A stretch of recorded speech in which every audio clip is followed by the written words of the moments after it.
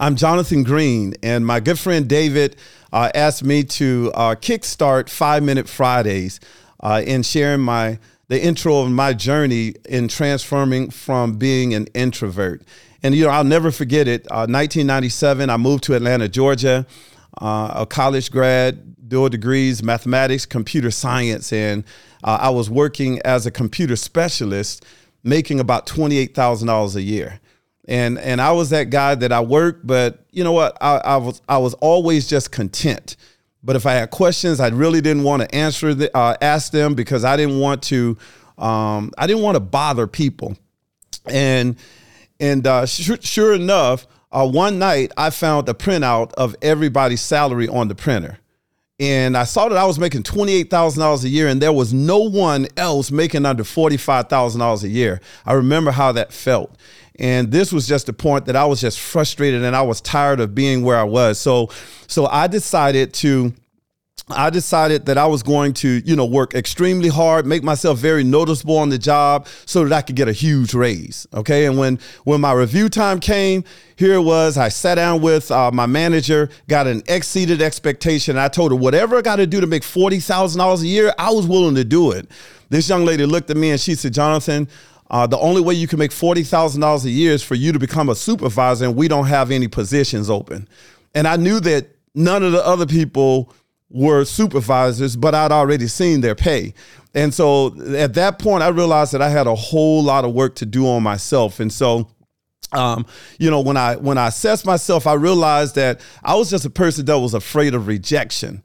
Because I had to dissect why I was shy. I was afraid of rejection. I said, why am I afraid of rejection? Because I put too much value on the opinions of other people. So I wanted to put myself in an environment where I didn't have to worry about that.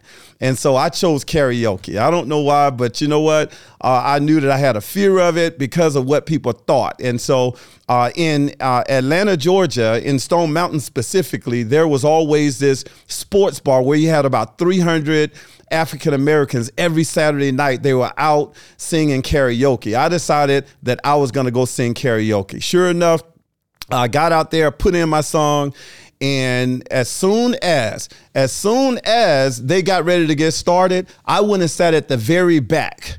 And here I am just praying that I wouldn't be first.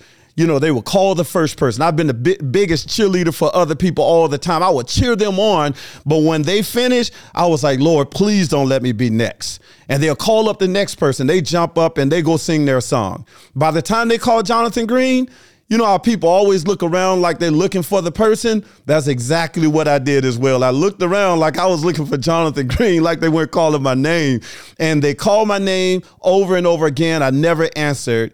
And then, of course, finally they said, I guess Jonathan Green is not here. They called the next person. That person jumped up like a bunny rabbit. And I literally walked outside crying. I was so frustrated.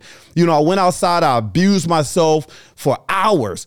Saying, you know what, you punk, you could have done this. And I made a commitment that the next week I was going to do it. And sure enough, next week came, I set myself up. I filled out my sheet to sing my song, went and sat at the back like I was scared again, guys. And when they called my name after 3 times, I don't know what came about me, but I walked up to the front like I owned this sports bar. I got up there, and literally before the music came on, I closed my eyes and I just started singing. I was like, blame it all on my roots.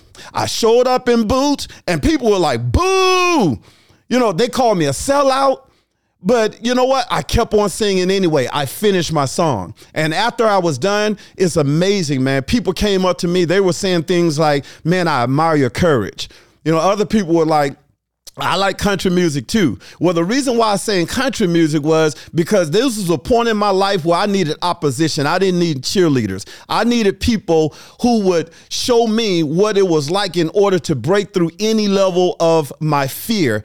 And I sang that song. I got through it. The next week, I sang it again. The next week I went back, I sang it again. They still booed me. 5 weeks in a row, they booed me. But it's amazing. By the 6th week, no one was booing me again. People were singing along with me.